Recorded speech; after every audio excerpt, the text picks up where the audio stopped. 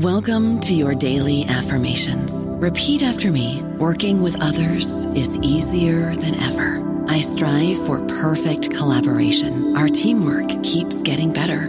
Yeah, affirmations are great, but Monday.com can really get you the teamwork you desire. Work together easily and share files, updates, data, and just about anything you want all in one platform. Affirm yes to start, or tap the banner to go to Monday.com. With Lucky Land Slots, you can get lucky just about anywhere. Dearly beloved, we are gathered here today to... Has anyone seen the bride and groom? Sorry, we're here. We were getting lucky in the limo and we lost track of time. No, Lucky Land Casino, with cash prizes that add up quicker than a guest registry. In that case, I pronounce you lucky. Play for free at LuckyLandSlots.com. Daily bonuses are waiting. No purchase necessary. Void where prohibited by law. 18+. Terms and conditions apply. See website for details. Hello, everybody. This is Marshall Poe. I'm the editor of the New Books Network, and I'd like to tell you that we have a new and improved website. It has 2 new features that we think you'll love. One of them is a vastly improved search engine, so that when you type in keywords, you'll get a bunch of episodes really quick. The other is the ability to create a listener account. And in that listener account, you can save episodes for later listening. So you can create a kind of listening list. We think these features are neat and we think you'll enjoy them. Please visit the site today.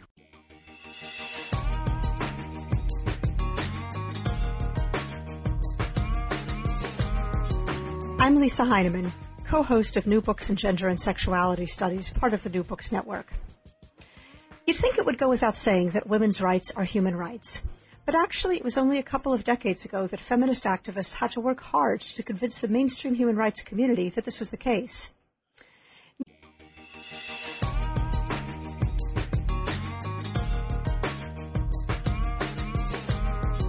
I'm Lisa Heinemann, co-host of New Books in Gender and Sexuality Studies, part of the New Books Network.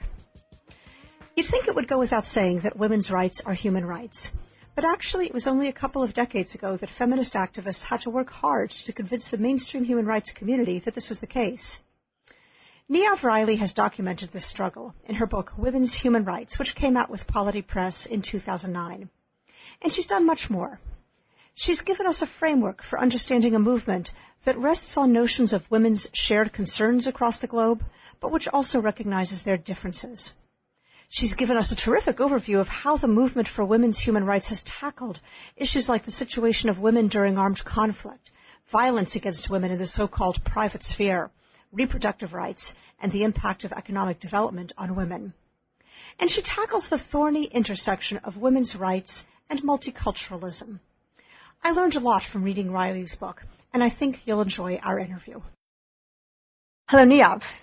Hi. It's great to have you here.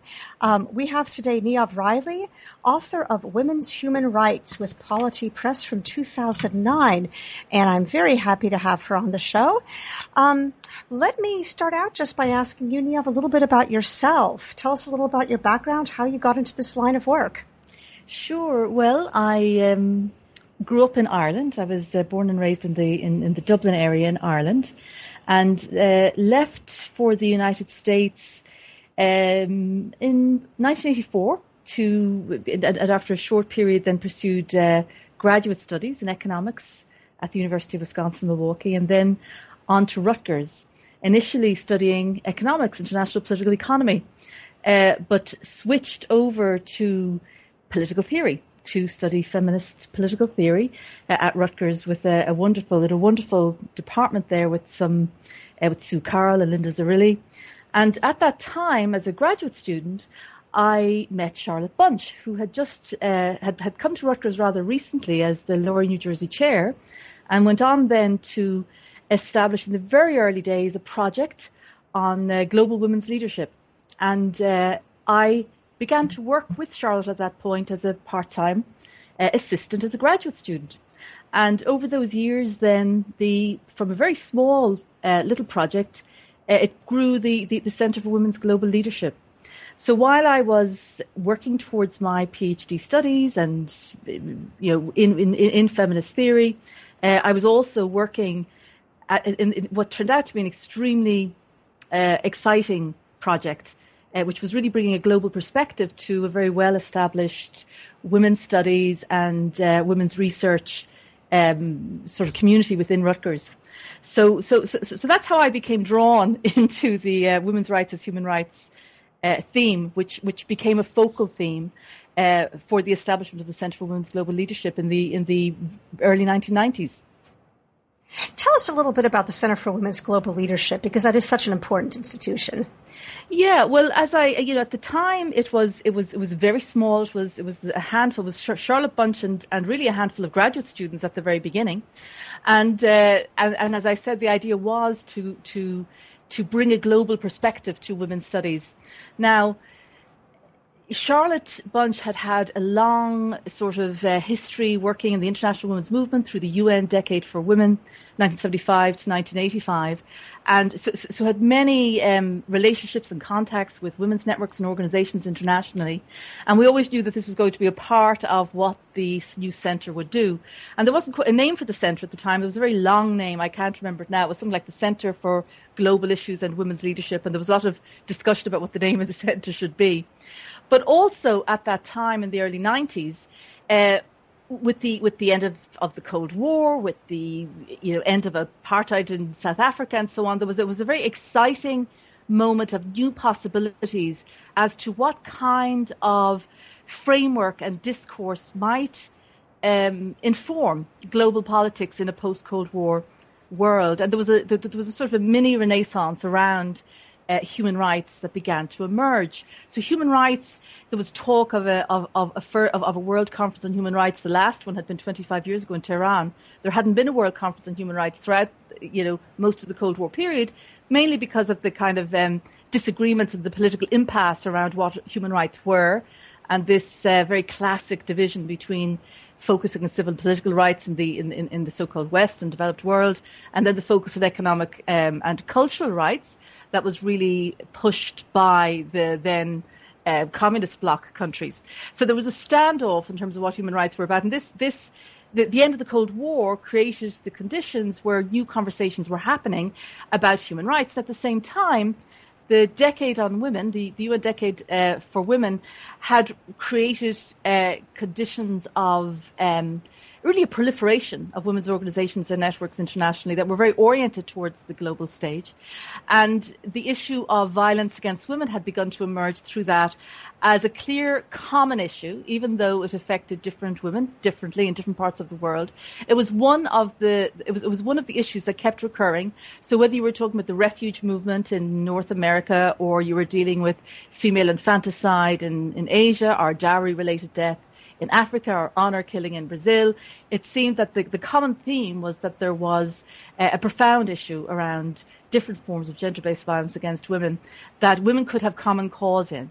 And it also seemed that this framework of human rights, well, why were women's rights not central to human rights? At that time, the phrase women's human rights didn't exist in the lexicon. People didn't talk about women's human rights. They talked about women's rights, which meant something very narrow and specific, usually within kind of Western developed countries, and human rights, which meant something very serious and with great gravitas and of international importance. But that concept at that time didn't embrace women's rights. So various organisations and groups that the Global Centre was connected with began to meet and discuss, and how could we bring issues of women's human rights to the centre of the mainstream human rights agenda, where they had been not been dealt with and had been excluded to date.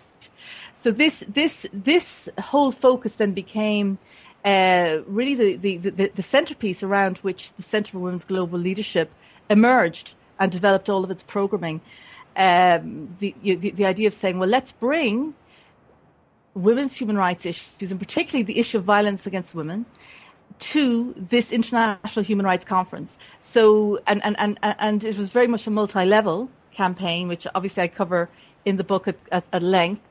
But the idea was that there would be broad-based ways that could allow women's organisations, groups and activists to engage with the campaign on a community and grassroots level, as well as other mechanisms such as popular tribunals, as well as ways of lobbying for specific language change at the highest levels within the UN. So the Global Campaign for Women's Human Rights was all about linking women's groups, networks, advocates across regions, across sectors, across concerns. But there's no doubt that the issue of violence against women was a rallying and, a kind of a unifying theme in the sense that there was common cause. And then the idea was to get these issues on the human rights agenda. And there was a massive petition campaign. There were various popular tribunals and so on. But that work then really became the foundation for the Centre for Women's Global Leadership's continuing engagement from there on in the integration of gender and feminist perspectives across all sorts of UN policy areas. The kind of, I suppose, the methodology and the way that the centre worked was very significant. But from my perspective, it was hugely influential in terms of my understanding of what the feminist project was about. It was a kind of a feminist praxis that that was very self-consciously paid attention to inclusivity across all kinds of divides and boundaries, regional, international for sure, but also across ethnicity, class, sexual orientation, ability, and so on, disability, and so on. That there was a very active praxis around inclusivity in the meetings, in the events, in the training programs, in the leadership institutes, all of which fed in to very concrete campaigning work. In the years that I was there, that concrete campaigning work spanned the 1993 World Conference on Human Rights, but then went on. There was you may be familiar with the whole series of UN conferences that took place in the 1990s, which was part of this renaissance in human rights thinking, this idea of how now are we going to approach heading into the new millennium and so on, what are going to be the frameworks for approaching global policy issues. So you had predating the World Conference on Human Rights in 93 had been the Rio Summit on the environment. You then had the 1993 Conference on Human Rights. That was quickly followed by the World Summit on Social Development, the International Conference on Population and Development. Habitat was another conference that took place in 2005, on to the Durban Conference Against Racism and Forms of Intolerance and Xenophobia. So there was a whole series of, really the 1990s was a decade of major UN conferences that were really about reinventing and rethinking how we view the world, how we view social justice, how we view human rights, how we deal with emerging crises, whether it's around conflict, environmental destruction. But the one of the core themes from the kind of feminist perspective was putting a spotlight on different forms of gender-based violence and violence against women, and how they could cross all of these issues, but then more broadly bringing issues of women's empowerment and women's human rights across a whole variety of agendas where they had been absent. So I think that those years were the Centre for Women's Global Leadership, along with a lot of other kind of key networks and groups that it worked with internationally, did play, an important role in shaping agendas and in creating opportunities and spaces for many other women's organisations and groups to enter into formative debates.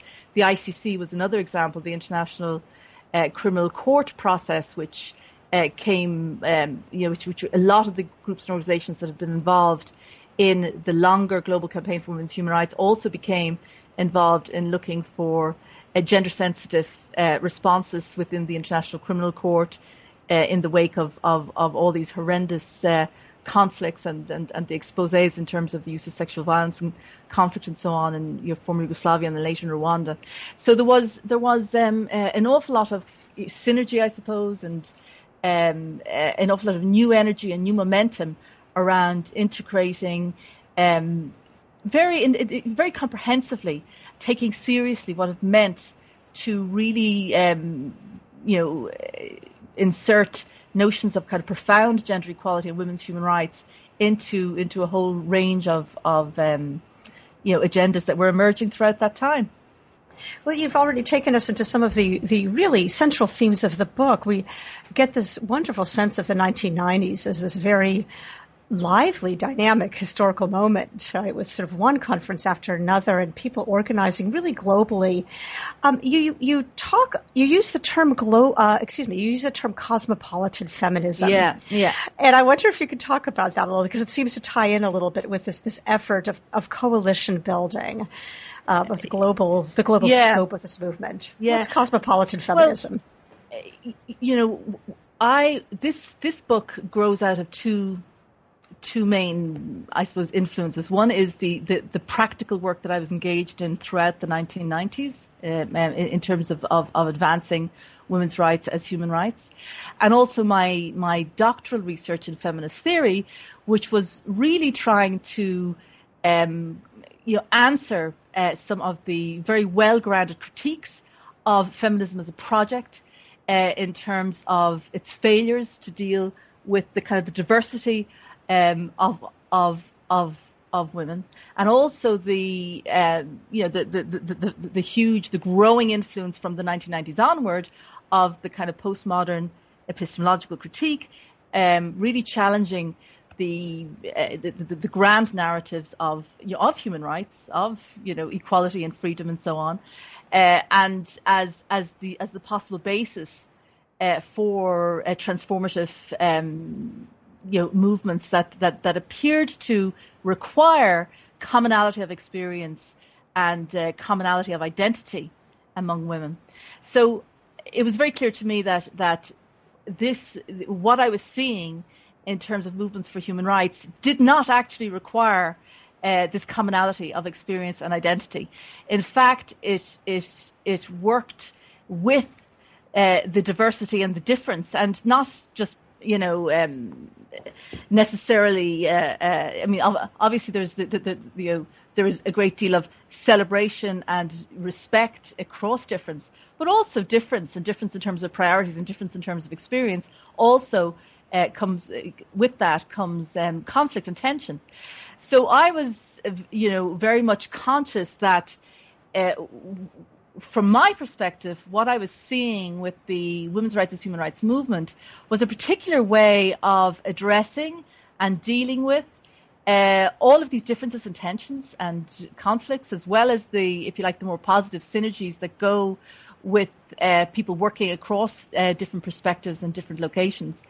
And that I wanted a way to theorize how you could work with, or how what I saw in practice was women's groups, organizations, working with and around all of the differences in their positive form and in their kind of more challenging and perhaps conflictual forms, and how that was a combination that was achieved by reference to this overarching framework of women's rights as human rights. So that it allowed for quite a lot of diversity, difference of opinion, difference of prioritization in terms of issues and so on.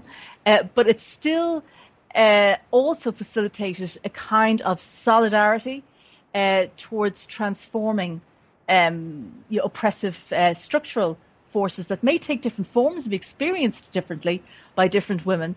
But nonetheless, there was a certain commonality. It's what Chandra Mohanty, I think borrowing from Dorothy Smith, calls common differences. That there are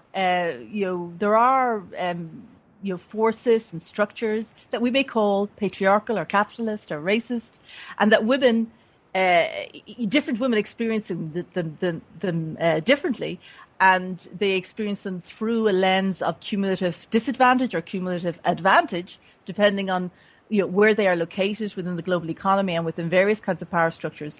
But there is it's nonetheless possible to identify a common moment on which solidarity can be built. And I suppose what I was interested in was capturing and thematizing and theorizing what those common moments were, and how the assertion or the insistence that there are global norms and that women are entitled to claim human rights can be a bridge across these differences in a way that amplifies the common purpose, Now, this is without making any claims of sameness or commonness of experience. So, cosmopolitan, I use the phrase cosmopolitan feminism to capture this notion of the centrality of the claim that women's rights are human rights, which is a socially constructed notion. It's not. It doesn't. You'll never win the argument or the debate about the foundations of human rights. It is by convention we agree that there are human rights, and that's the point of departure in political projects. But there is no sort of single way of a priori or preemptively defining what the content of those rights are.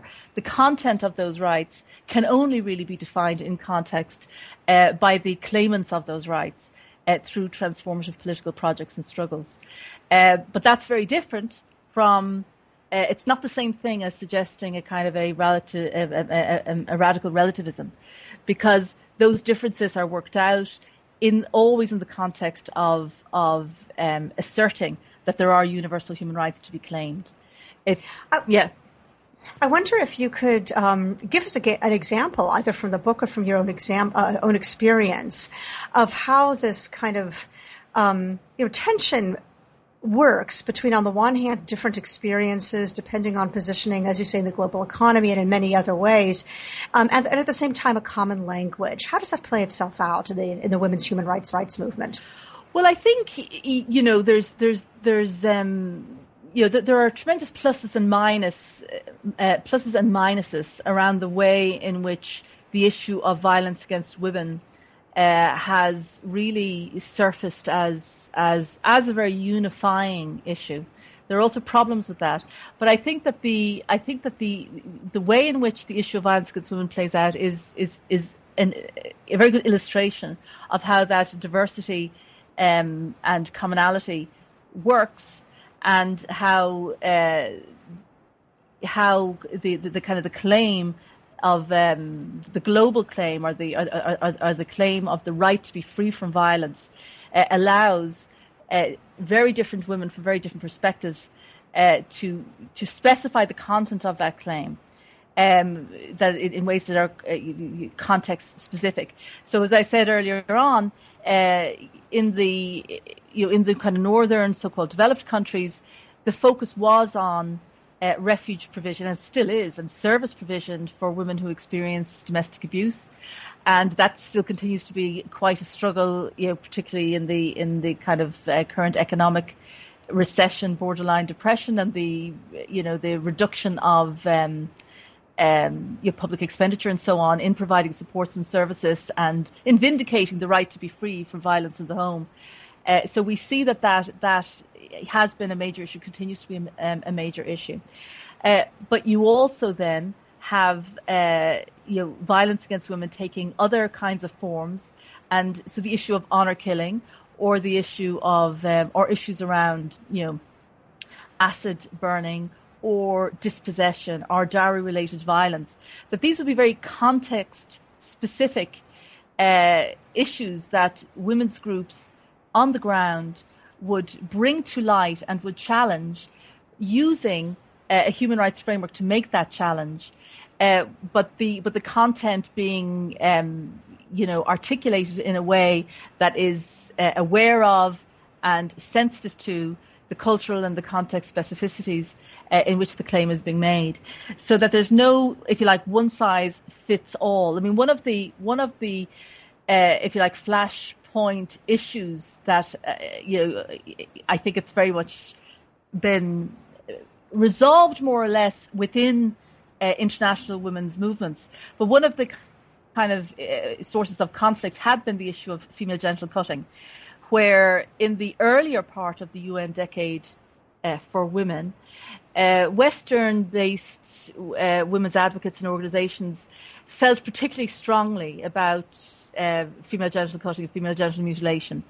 And this created quite a bit of tension between women's organisations and groups from the global north and those from the global south, who found themselves in a position of being defensive about the practice, because there was this is now I'm talking about the early part of the UN Decade for Women, where there was a feeling that this was a mode of neo-imperialism. This was part of what Gayatri Spivak would say, a kind of a syndrome of saving brown women from brown men, or white women saving brown women from brown men, and very much fraught with complicated neo-imperialist and post-colonial power relations, and a failure to understand that really, if you're going to have a kind of a non-oppressive, transformative women's human rights movement, the way in which issues are challenged, who challenges, who speaks for, who articulates the claim, has to come from within the contexts where the rights are being violated. Now, things are that since then, indigenous movements in places where female genital cutting and mutilation are practiced have developed, and there's very little equivocation about the practice, but that it is a violation of women's bodily integrity and girls' bodily integrity and rights and so on. But at that time, you had a very direct clash. And I think that when I talk about cosmopolitan feminism, I'm talking about a feminism that embraces women's rights as human rights, but in a way that cannot be separated from an understanding of how one does human rights, of how you do human rights and what kind of political practices are engaged in the pursuit of those human rights. So external imposition, top-down diktats, cultural insensitivity, and that goes across in all directions. I mean, cultural sensitivity in all directions does not give you a non-oppressive and an emancipatory form of human rights. It gives you a problematic imposition of human rights. So I suppose one of the messages of the book is that the way we do human rights, the human rights practice and the politics of our practice around human rights is as important as the naming of the issues and the content. So it's to get away from that tendency of naming all the things that are of naming a priori what the human rights issues are. They can only actually be named and prioritized in context if what we care about is non-oppressive human rights practice. And of course, it sounds like almost a contradiction in terms. How would you come up with an oppressive human rights practice? But I think the example you just gave helps us out with that. The notion of in a sense, Western outsiders, coming in with a very strong critique could obviously feel very oppressive for people living within communities where they're understanding practices, of female genital cutting, for example, within a larger context, and within very textured relationships. You said something very interesting earlier on about human rights, in a sense, existing because being a something socially constructed, something that we have come up with, and I love your assertion that we will never come up with an answer to the question of the origins of human rights, but they exist because we assert them. And this business of making claims from within communities and within societies and cultures, I think is such an interesting and important one. And of course, one of the very important insights that came from women making claims has to do with the so-called public-private split, which has been so important in the history of human rights, but also of liberalism. And I wonder if you can talk to us a little bit about that public-private divide and how that's played itself out in the history of women's human rights. Yeah. Well, one of the big challenges when, in the early 90s, women's groups began to ask, well, why, given that violence against women and domestic violence in particular, and violence in the home is such a huge issue for so many women worldwide and such a serious issue and a life-threatening issue, why is it that it's not seen as a human rights issue? And this required then unpicking some of the kind of core concepts and the kind of the logic, the discursive logic of human rights, and how human rights have been institutionalized and practiced. And of course, the liberal public-private divide is very much at the core of how human rights have been institutionalized under the influence of the hegemonic Western influences in particular. So if you take the Universal Declaration of Human Rights per se, it covers the whole gambit of human rights. It doesn't necessarily talk about the public sphere. It doesn't necessarily single out states as violators of human rights. But yet, reflecting the hegemony and the dominance of liberal Western states, human rights came to be institutionalized as if violations by state actors in the public sphere were the most important thing about what human rights are about. In other words, the fear of the arbitrary use of state power came to define what human rights are about. So if we think about Amnesty International, it's very much about arbitrary detention, prisoners of conscience, people denied freedom of speech, freedom of movement, freedom of association. All of these associational civil rights that are hugely important, particularly in terms of kind of collective organization, in terms of human freedom in this public sphere sense.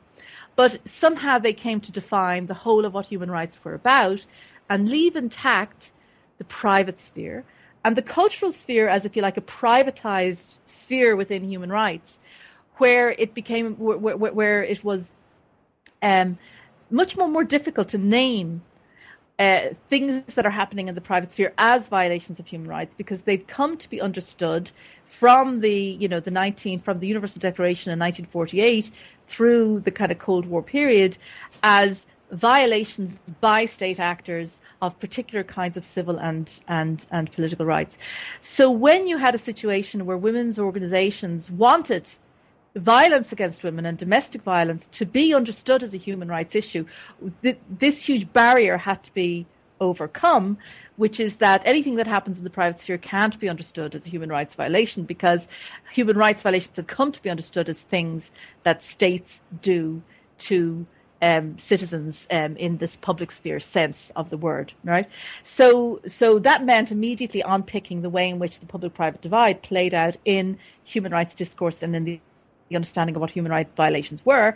Also, because human rights is an international framework, it's mapped on to international relations, which are structured fundamentally around this idea of autonomous sovereign states that are territorial and self-determining, and therefore any kind of mode of international law always has this kind of constraint that it consists only of things that states agree to. So the human rights system is, by definition, a voluntary arrangement, and the fundamental, if you like, legal unit is the state.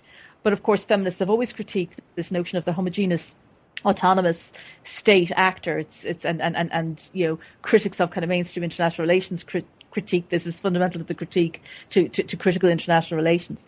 So you have you end up with a very state-centric notion of what human rights are about.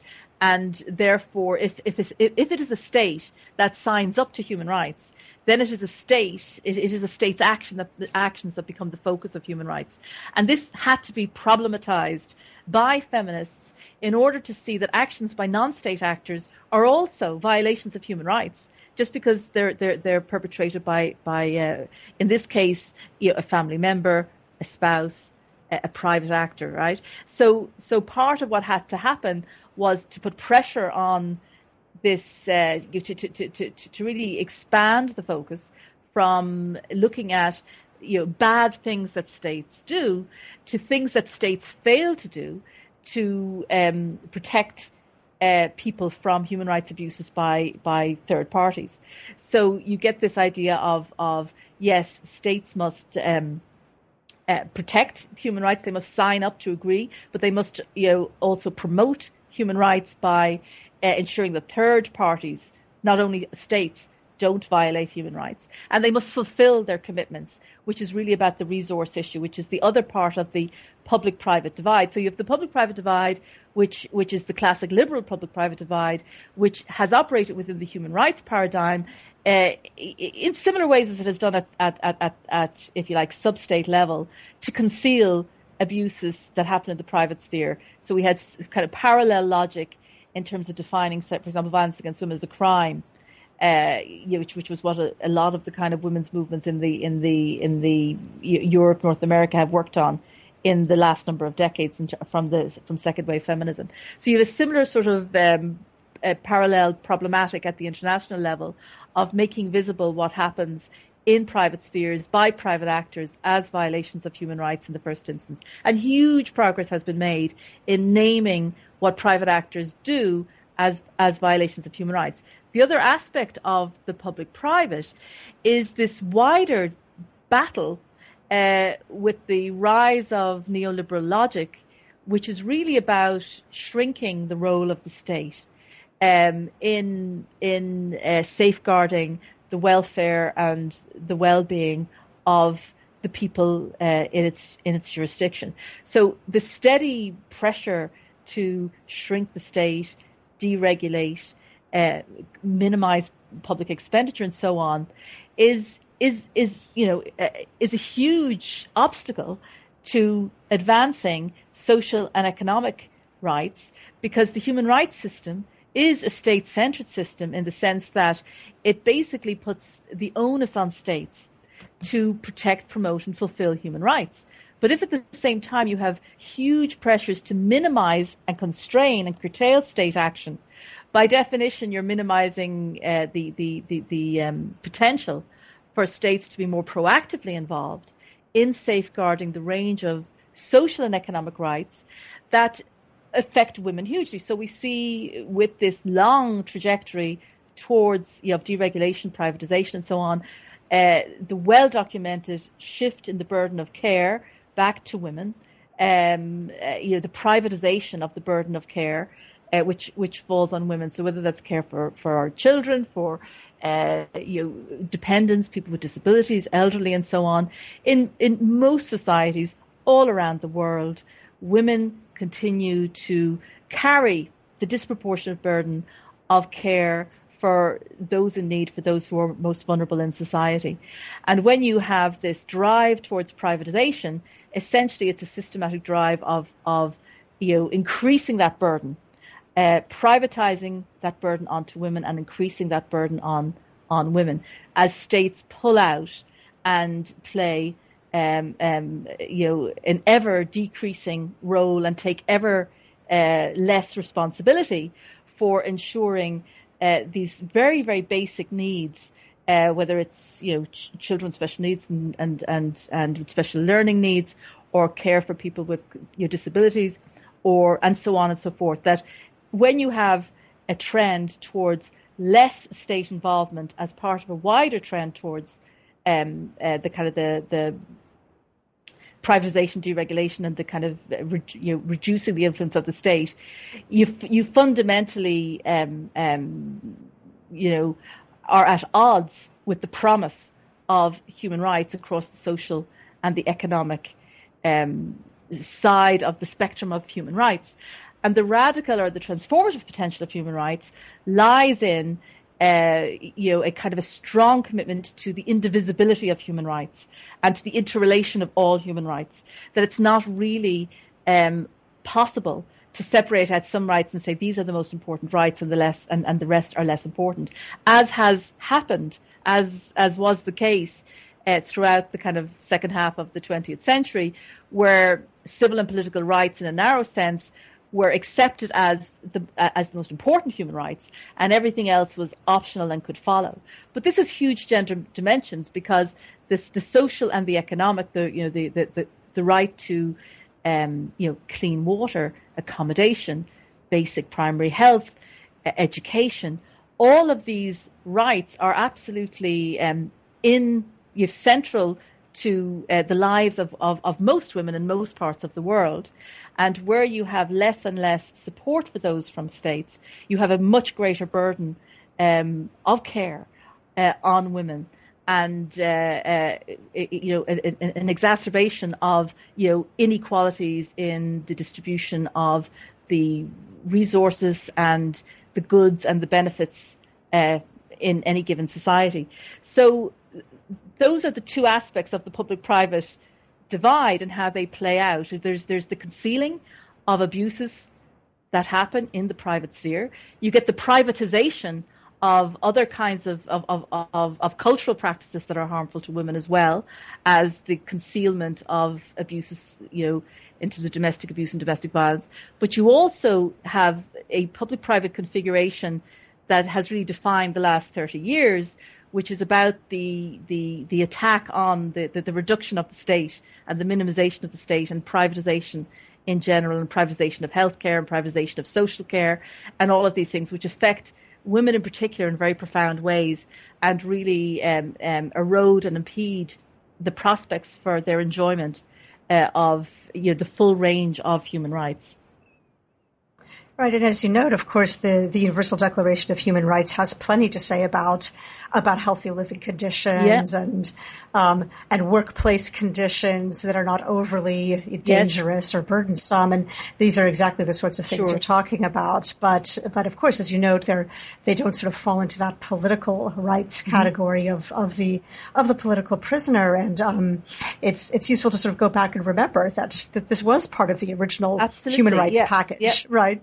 This is not something new we're inventing, but of course it does seem to take on a different life. And you talk about this in your book in the post-Cold War era of neoliberalism and globalization and development policies as well, international development politics, which do stretch back into the era of the Cold War and often became entangled with the Cold War.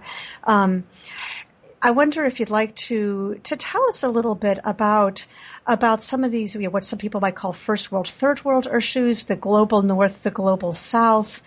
How does this all tie into issues that we now think about with globalization? Yeah, well, I think one of the challenges there's a very long-standing chasm between in terms of the international NGO communities and advocacy communities that are focused around development and sort of economic and social justice issues in a global frame, and those who have advocated around human rights. There's this, Philip Alston talks about ships passing in the night. Traditionally you have development advocates are very programmatically oriented. They're very interested in the deployment of resources on the ground and making an immediate difference to people's day-to-day lives. And they perceive human rights advocates often as kind of up in the air, preoccupied with kind of legal norms and battles for legal reform that, even if they are achieved, actually will make no difference in the day-to-day lives of your people who most need transformation. And I think that this continues to be a huge issue and a huge challenge of making the links between the struggle to make real human rights commitments and human rights norms and human rights principles, and to actually address kind of gross discrepancies in terms of access to the basics for survival and for a kind of a reasonable quality of life, which is denied the vast majority of people on the planet. It is the majority, the world's majority, do not experience things like clean water and education and decent livelihoods, and are very susceptible to exploitation in all kinds of forms. So the struggle to link the two is ongoing and is not easy. But I think that Amartya Sen work, on human development, tries to foreground the importance of political engagement in achieving economic justice and social justice. And this again is a way. So the capabilities approach and the human development paradigm is an example of the influence of human rights thinking migrating into development thinking. So the idea of putting the human person and their empowerment, including, very, very specifically from our Amartya Sen point of view, including their rights claiming aspects of their empowerment at the center of achieving the social and the economic social and economic justice. So this again is about indivisibility, of fusing the political rights, which are the freedom of expression, the freedom of association, and we see it in the moment with the Arab Spring and so on, that people are very conscious of these sort of civil and political rights and their mobilization and having access to them and being able to exercise them as a key part to bringing about transformation. But the challenge is to link the exercise of those kinds of rights to also bringing about very kind of concrete shifts in allocations of resources and power, and in ways that really benefit the most vulnerable and the most disenfranchised in a society, which no society has really achieved completely as yet. So there is a long history of, and even at the time when the CEDAW, which was the Women's Convention, in the first post the kind of Universal Declaration of Human Rights, throughout the 50s, 60s, and all the way into the 70s, a very kind of stalwart team of women worked within the UN system to bring about, important the adoption of important global norms around advancing women's equality and women's rights.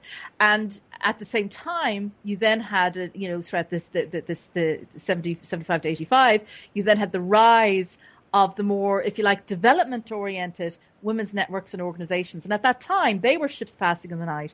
They didn't really see the relevance, the burgeoning, growing movement of women's organizations, the groups that arose through the UN Decade for Women, was very much focused on programmatic issues, on the inclusion of women in development, on gender and development paradigms, which understood that you needed to tackle unequal gender power relations in order to tackle, to really include women in development. So things like, for example, disparities in the ownership of land and inheritance, and the microcredit movement and all of that. So women's organizations that were coming up through the UN Decade on Women did not see at that point the relevance of CEDAW. So it was this idea of, well, this is just a very legalistic strategy that's really focused on making elite women equal to elite men. But what happened in the 1990s is you began to see more interrelation and more sort of cooperation between those two strands. And that led to CEDAW experiencing quite a transformation and a boost. It had very much been the poor cousin of the human rights system with very few resources. It met infrequently. It didn't have the same, tools at its disposal to put pressure on states and so on. But with the Global Campaign for Women's Human Rights, you then saw CEDAW being really strengthened. And CEDAW is a very interesting convention among conventions, among the UN Human Rights Conventions, because it very much gives equal billing to the political, the civil, the social, the economic, and the cultural rights, and always has done. So the Global Campaign for Women's Human Rights was very instrumental in backing a move to strengthen and increase the number of meetings, the resources, the powers of CEDAW, in particular the adoption of the individual complaints procedure, the group complaints procedure, an inquiry procedure. All of these things are tools and mechanisms that make CEDAW a stronger treaty.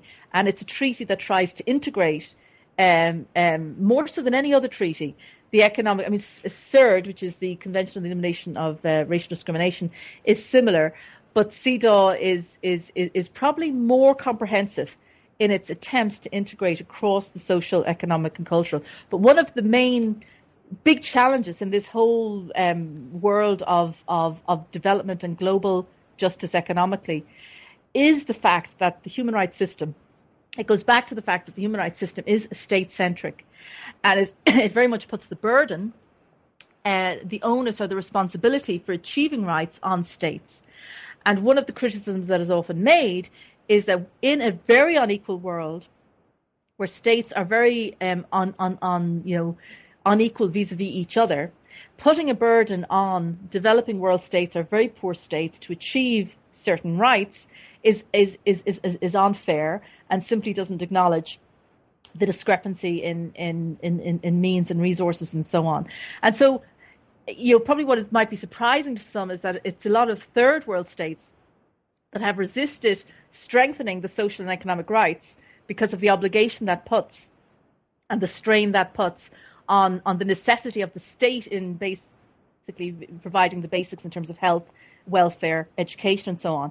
And this brings us then to the whole debate around the right to development. So what is the right to development? That was, a movement that came out of the new international economic order movement of the 1970s that really wanted to challenge global capitalism as the main engine of economic growth and prosperity and so on. And what this does is it really begs the question about if the human rights system is state-centric, who is responsible then? What is the responsibility of transnational actors or intergovernmental actors to nations that are struggling to develop? So is there an obligation? Is there something called the international community that has an obligation to observe and to encourage and to deliver on human rights beyond their own state? And legally, there is no basis for that. But politically, that argument is often made. So when you have, for example, at Durban, you often get a kind of a call from groups of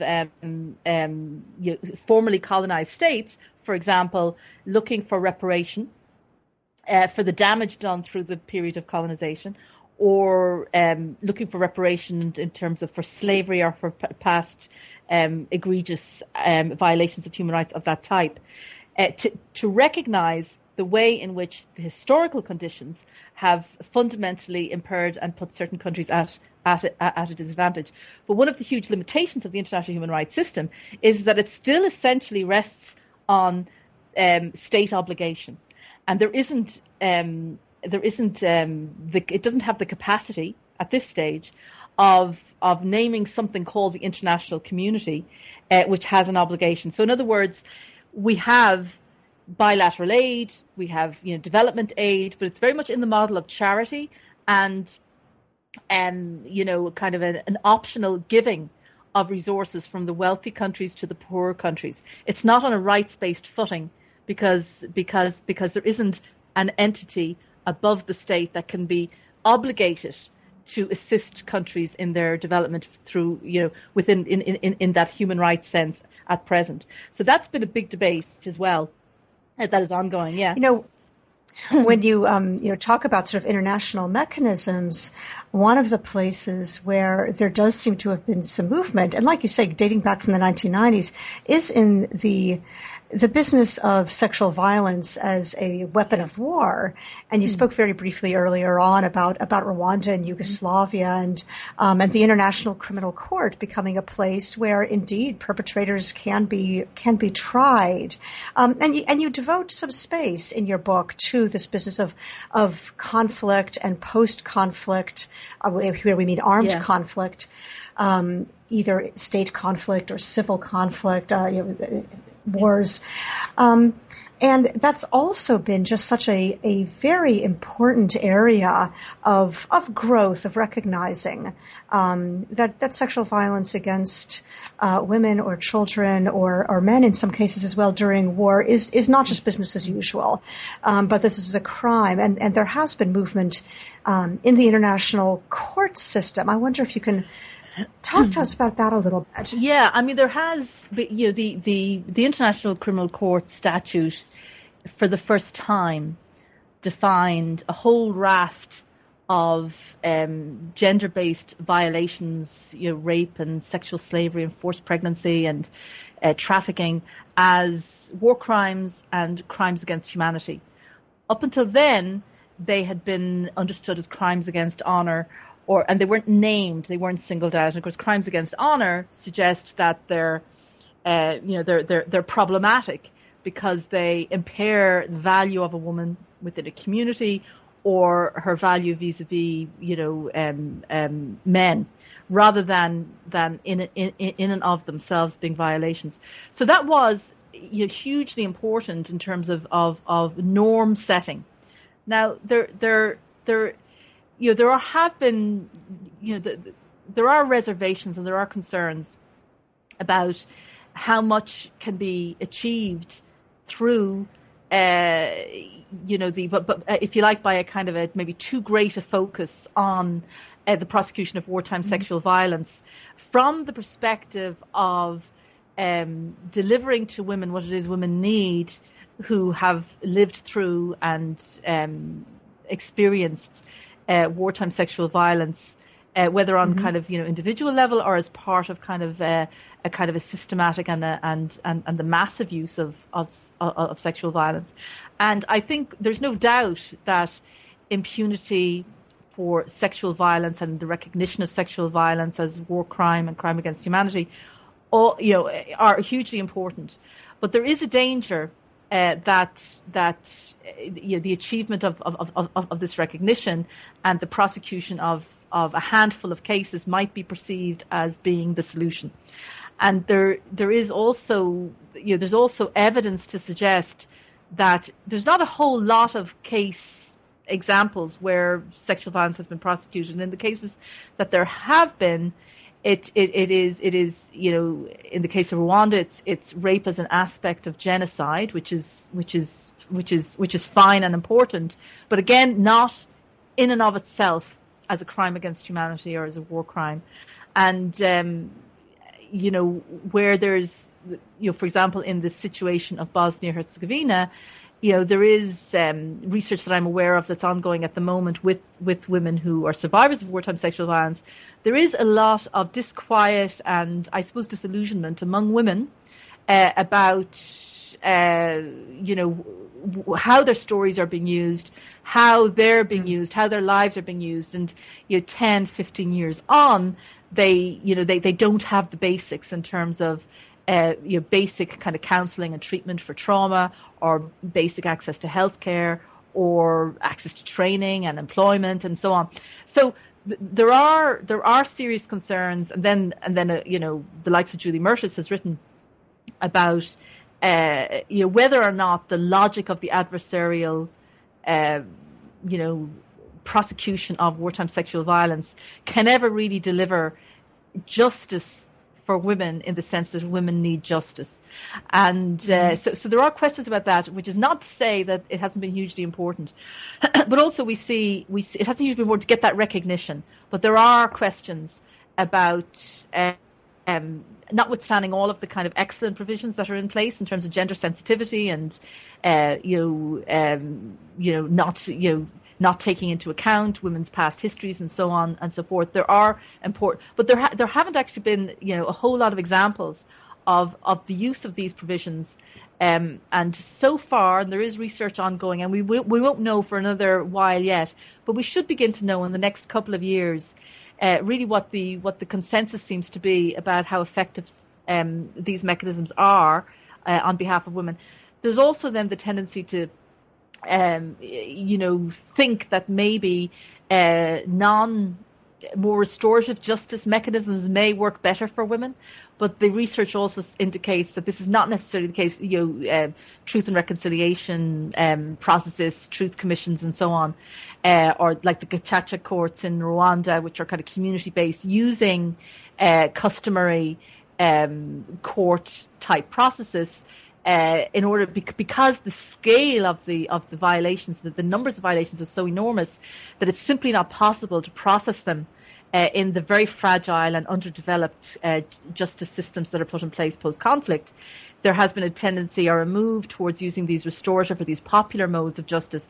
And the research indicates there that women are not faring very well. The same kinds of gender biases and patriarchal biases and gender blindness prevails in these scenarios as well, leaving women very much disempowered as well. So there's a lot of very interesting work emerging there. Also, in the last last number of years, very recently, since 2008, you do have a kind of a new spate of UN Security Council resolutions that are following up on UN Security Council Resolution 1325 in 2000, which was all about, the comprehensive empowerment and inclusion of women in all aspects of peace negotiation and peace building and post-conflict transformation.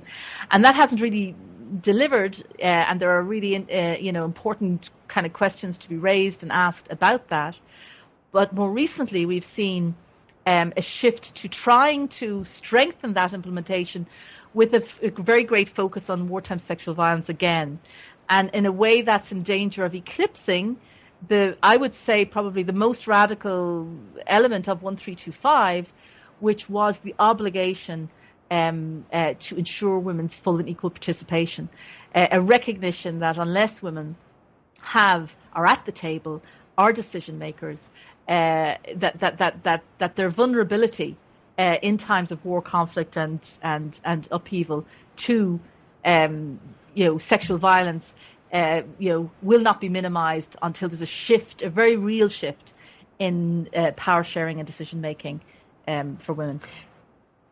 It brings us back to your older theme, in a sense, of how you do human rights being possibly more important than what themes in particular you're going after, or what crimes you're naming, but this business about how one does human rights and who's participating in the process as being really, really the key element to empowering people within this language of human rights, like you say, rather than a top-down model.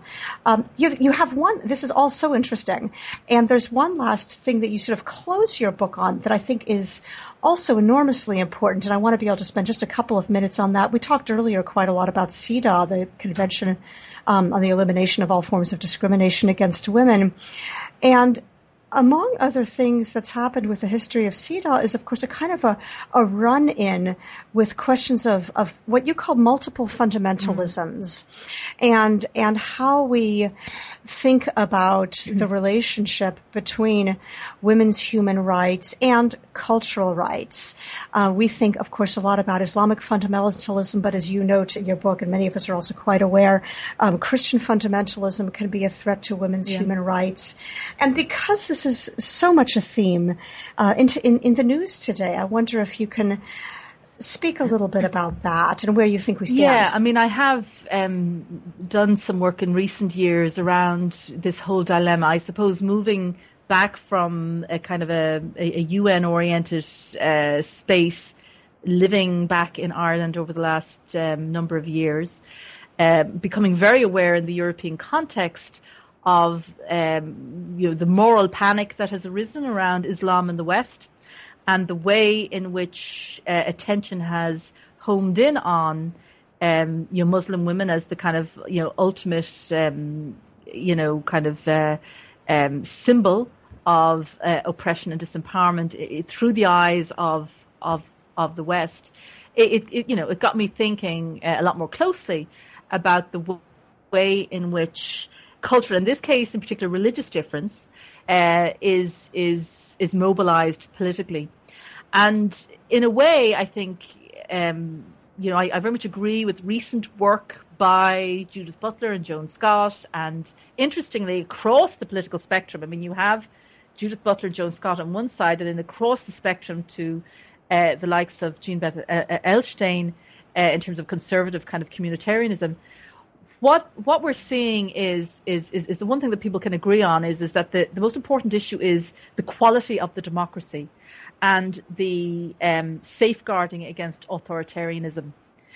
There's been a conflation, I think, in this kind of within the kind of divide between the more liberal focus on universal claims, the kind of the mediating space within that, which is kind of a dialogical approach to retaining a commitment to kind of universal norms, and then the multiculturalist approach, which seems to demand a more of a kind of a relativist pluralism. And of course, where do you, as you said at the start, where do you draw the line and defend women's human rights within that. It's become very clear to me as I kind of look at this closely that people are asking the wrong question in terms of it's not about religion, it's not about the idea of the secular state or not the secular state, but it is about the regulation, the accountability of religious authority, and it is about authoritarianism. And I think Nourani Othman, writes about this really very eloquently in the situation of Malaysia. That when you have religious fundamentalisms, and you're right, there's an absolute kind of preoccupation with Islam as the source of religious fundamentalism, which really has to be challenged and refuted, which is a tendency to characterize Western democratic nations as basically the kind of quintessential,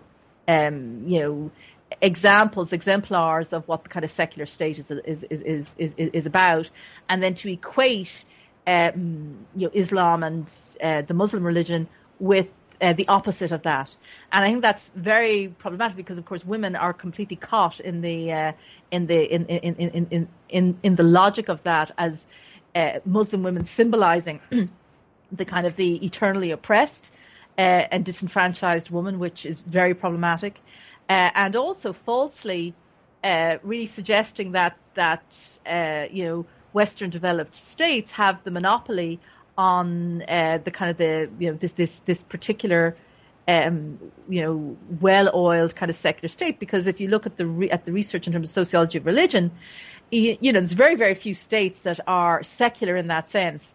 Religious ethos, religious values, religious actors permeate most societies in one form or another. I mean, I'm very aware of that in the situation of Ireland, where kind of conservative Catholic ethos still is hugely influential in the delivery of healthcare and the delivery of education, and yet Ireland would be perceived as a Western modern secular society, of late in the last decade, and it actually just isn't true. So I'm just interested in really problematizing that supposed dichotomy between kind of the secular West and the kind of irrational,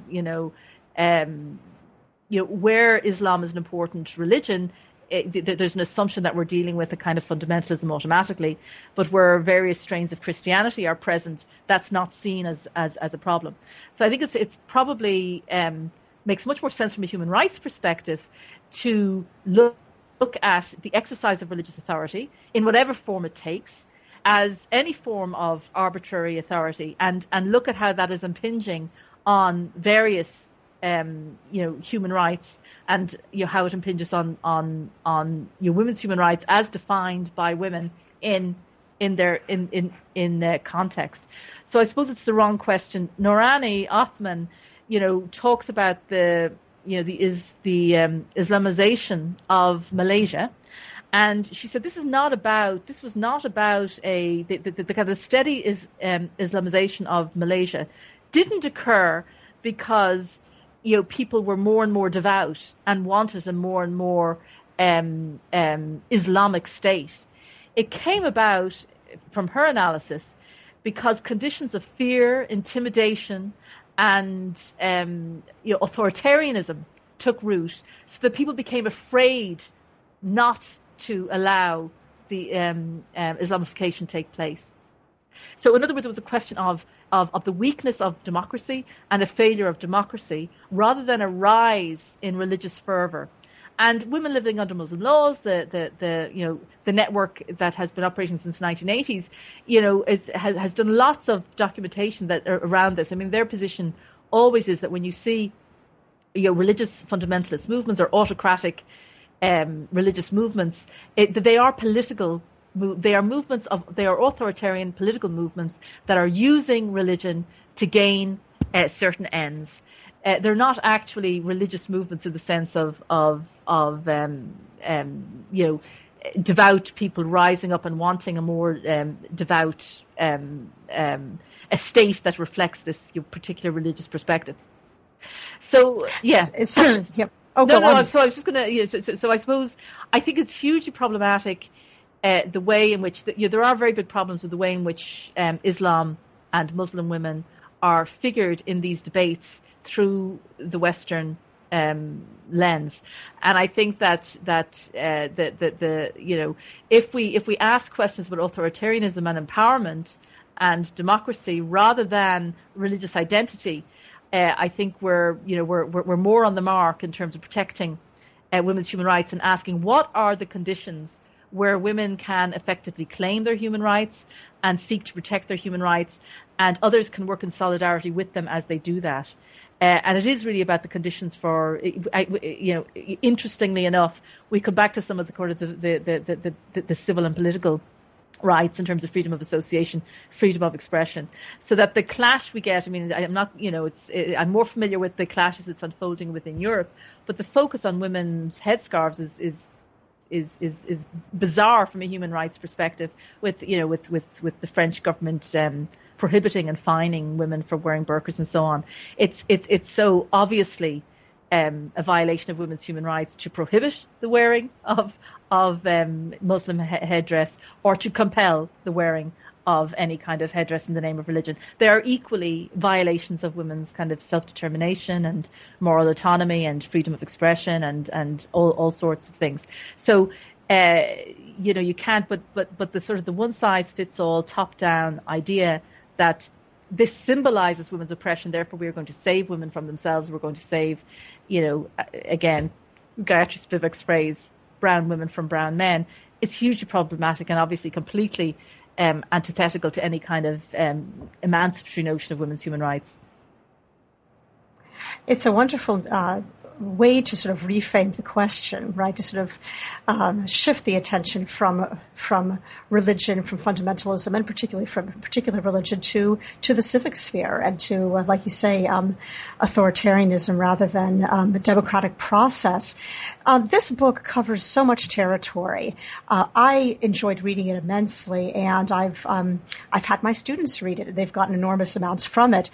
We've covered a lot of ground in today's talk, and I want to just end by asking you a kind of a traditional question on the New Books Network, which is what you're doing now. Well, I have a couple of projects, but I suppose the one that I'm heading into in depth at the moment is I'm interested in Security Council Resolution 1325. I'm interested in the latest developments in terms of armed conflict and women in conflict-affected situations and transitions from conflict, and so I'm very interested in how the Security Council has been engaged with, how the promulgation of Security Council resolutions, particularly around wartime sexual violence, are playing out in conflict-affected situations. So the research that I'm going to be embarking on in the next couple of months is specifically looking at peace support operations, which are a growing and expanding, a huge slice of what the UN does. And there is this obligation to comprehensively address gender equality and women's human rights in the context of peace support operations. And again, it is this interest that I have in, well, what does this look like in practice? How do these peace support operations, which really are a confluence of military and civilian and police and UN and diplomatic and local, inchoate kind of governance structures and emerging civil society structures. So and these are spaces where efforts are being made to keep gender equality and women's human rights on the agenda. So I'm very interested in looking at this in detail, maybe in the case of a couple of specific countries and across a few regions, but also looking at the Security Council resolution, it's the Security Council as a site for the generation of resolutions, its relationship with the Secretary General, how the UN as a space interfaces then on the ground with these conflict-affected situations, and how women figure in that, and what is the transformative potential of the the various Security Council resolutions that have been passed since the 2001, and most specifically these last 3 or 4, because there's also a trend to foreground the protection of civilians and to link that with the protections in terms of sexual violence. And I suppose the question I have is, how do we keep on the agenda the requirement that 1325 places to ensure the comprehensive inclusion of women's participation in decision-making and in the sharing of power, as well as the comprehensive inclusion of gender perspective in all aspects of these transitions from conflict. What a great project. Look forward to reading that. It's so very timely, right? This is stuff that we so badly need study of. Thanks so much for your time. This has been just fascinating work that you're involved in. It's so good to have had you on the program. Thank you very much, Lisa.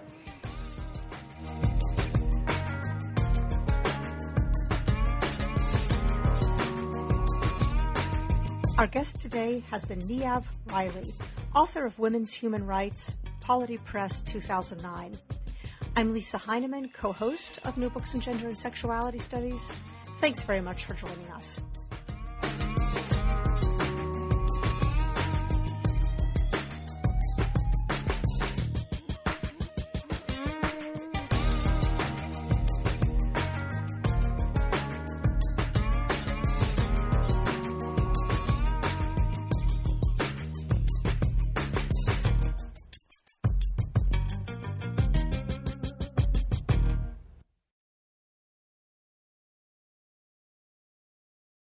Lucky Land Casino, asking people, what's the weirdest place you've gotten lucky? Lucky? In line at the deli, I guess? Aha, in my dentist's office.